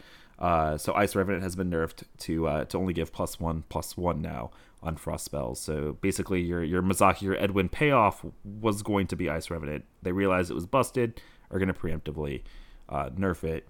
F's in the chat for Ice Revenant. Its time in the light will never come to shine. But the other one is big and relevant, especially for Wild, because that is Theotar. Theotar was nerfed from 4 mana to 5 mana, and they said that they wanted to test out the nerf before changing it again if they deemed necessary. Theotar is still seeing play in 40% of standard decks, by the way, at 5 mana, which is kind of insane.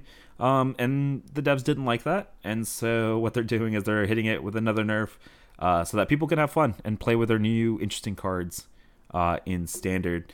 They really, really want to lower the card's play rate to make it fun for players. So we can touch on Ice Revenant if you guys would like, but I guess the big one is Theotar, big nerf coming in 4 weeks. I'm kind of torn on this one. I feel like they already got hit pretty hard, and probably a lot harder than people even still think, going from 4 to 5. It doesn't look like a good card in a lot of decks anymore. Coming in a turn later, I think it's massively overplayed in standard. And this is probably finally going to change this, because this is like the change that people wanted. I think if they made this change initially, the play rate would have probably tanked very quickly after. I think it probably still will drop, but maybe not as much as if it had just been nerfed to this in the first place.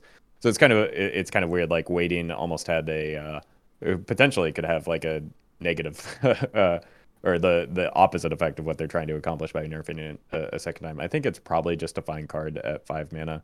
I've never been a strong Theotar hater to begin with, so maybe that's my bias. My concern is Pillager Rogue coming back into popularity as a result of this, and I think I would rather have Theotar than Pillager Rogue. Just like blanket statement. I'm a little bit like I think it is like Meow said, just to bring the popularity down further in standard. I think it's also just kind of like to appease a portion of the player base that doesn't like losing to these strategies. But I think in terms of like the health of the card, I think it was fine at 5 mana. And I'm probably gonna get flamed for this in the comments, but sure, have at it. Like I don't know. I stand by the fact that Theotar is overplayed in standard, and potentially less so, but maybe a little bit in wild as well, because I think that his I don't know, his success rate seems to be quite a bit lower, coming out a little bit slower now. Yeah, Theotar is like much more situational now in terms of like which decks makes it like it works in, but both in standard and wild, and it's completely overplayed in both standard and wild. Where talking more like in wild specifically, I think like it's probably pretty decent still in like Reno Priest and Reno Druid. But outside of those two specific decks, like it's probably already just on the fringe of being cut in just about every single archetype. And the only reason you'd probably have a strong argument for not cutting it is just because you want like a more like even matchup spread. Like you just want to kind of make things not quite as polarized, give yourself a few more outs, even if like on average the card isn't that great. So I think it still has room to be played in something like Reno Priest and Reno Druid, even at 6. But outside of specifically that, it should probably just be cut from pretty much everything. So yeah, we've talked a lot about like Theotar. Just in general, we've had a very lengthy conversation. I think, especially the episode with Engine, we went on quite a bit. So again, Theotar, very complicated card. I understand why people have very different reactions to it, but I think it would have been fine in wild at 5.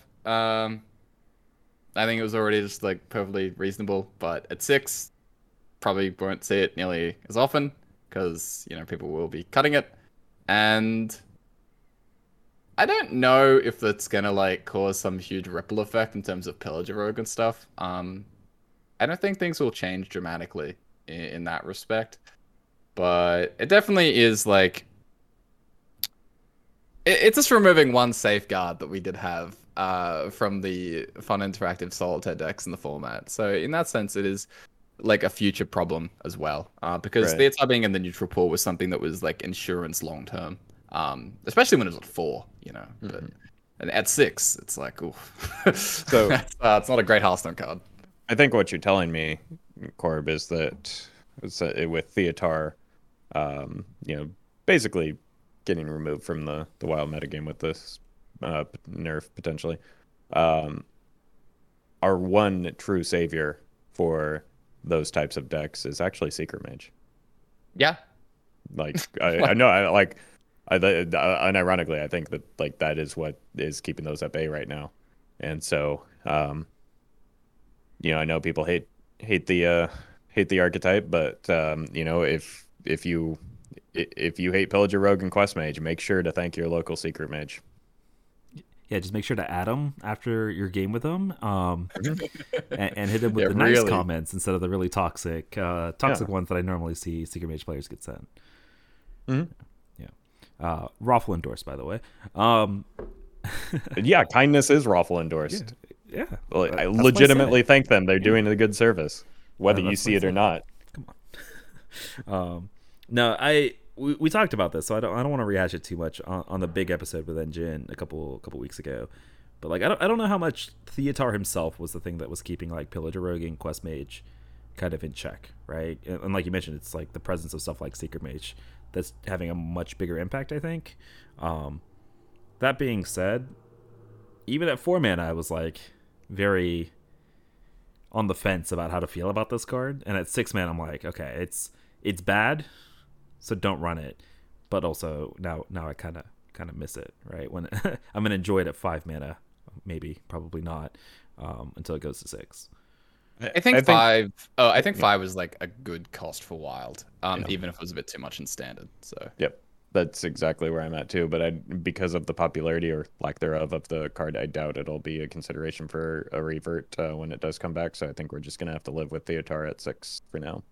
Yeah, I have seen some like worries in Standard about how like right now Theo is still kind of like the main way to combat something like Denathrius in Standard. And now you're nerfing Theo while introducing all these like undead stuff with Reborn that are potentially going to make Denathrius even better, and you're nerfing Theo from 5 to 6. And so, but that being said, that's Standard, and we don't care about Standard players. Right. Totally not. I also think Denathrius specifically is one of the least healthy targets for a Theo, just because like it feels like that's one of the most feels bad parts, where you're like on turn 9, you spend all this investment in generating and ramping up your Denathrius as a potential win condition. You're just about to slam him, and not only does your opponent like prevent you from being able to play him, but then plays it against you on the following turn. And so I think that interaction specifically, it does feel really bad. But most other ones, it's just like, I guess I lose. Like, I don't know. It feels, most of the time, it just feels like any other tech card. I think Denathrius is one of the few, just because of, like, again, the investment that you put into the card, and then your opponent gets to, like, cash in on it.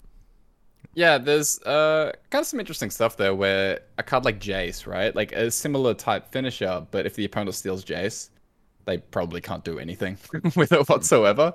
And so, yeah, the fact that it is juiced and the opponent does get to, weaponize the Denathrius themselves particularly feels bad. But I don't think that's a Denathrius issue necessarily. I think that's I want more Jace. Like, I would like if each class had sort of more finishers that were, unique to that class, or like, good for them, but they just couldn't be stolen and used as much. I think that would make Theotar feel like a lot less bad for the player involved. So I don't know. So far though, the set, from what we've seen, it's much more in line with the first 2 expansions of this year, I think, compared to the Stormwind or like Skullmance or things like that. It feels like we're following a very similar pattern in terms of the onboard pile of stat. A lot of the undead cards as well that we've seen are kind of reminiscent of some of the mech synergies and things like that we've seen in the previous couple expansions. Yeah, I'm like, Death Knight aside, like some of the cards that we've seen just in general, like feel like, I don't know, the feel, or I'm excited for, like, looking at the Paladin. We saw 2 Paladin cards, and I'm like really excited to play Paladin. Like, I'm generally pretty, optimistic about the set moving forward, despite how little we've seen. But I'm also just super hyped on being able to play a new class. So yeah, I will say Death Knight is the exception a little bit to that. Where like Death Knight does look like it might have, well, I mean, Death Knight's getting so many cards. There's probably going to be a lot more direction that they can push if they want to, because they have a lot more support pieces. But apart from Death Knight, yeah, I think the other 2 expansions are very similar to what we've seen from the other classes. It feels very much like a Rastakhan Rumble year, where they were like trying to power down after, which is weird. Death Knights and Goblins and Catacombs, but it feels like that. It hasn't really powered down, but it's moved away from like that style of deck, in Standard at least. That being said, I've like enjoyed this year of Hearthstone, so I'm hoping that this expansion is not going to be any different, and I really hope not, because Death Knight looks really sweet, right? At least from the cards that we've seen. I know we've been going on for a little bit here, so I do want to kind of move towards wrapping up, but One thing that we haven't touched on and probably won't touch on until the very end, until we've seen everything. We mentioned this at the beginning. A lot of cards are getting new dual tribes. We're not going to really talk about kind of the really, really interesting ones because somebody made a list and it seems like there's still a lot of cards missing from the Player Arsenal website and this list and stuff like that. So we're not going to touch on that until the very end. But Patches Demon Pirate, that's like the one that you need to know. And Mermy, which is like the Undead Reborn 1-drop. Because we're going to mention a lot during theory crafting.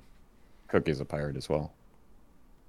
I don't know how relevant that one's going to be, but yes, Cookie's a pirate that pulls your pirate out of your deck. That is exactly as relevant as Patches being a pirate.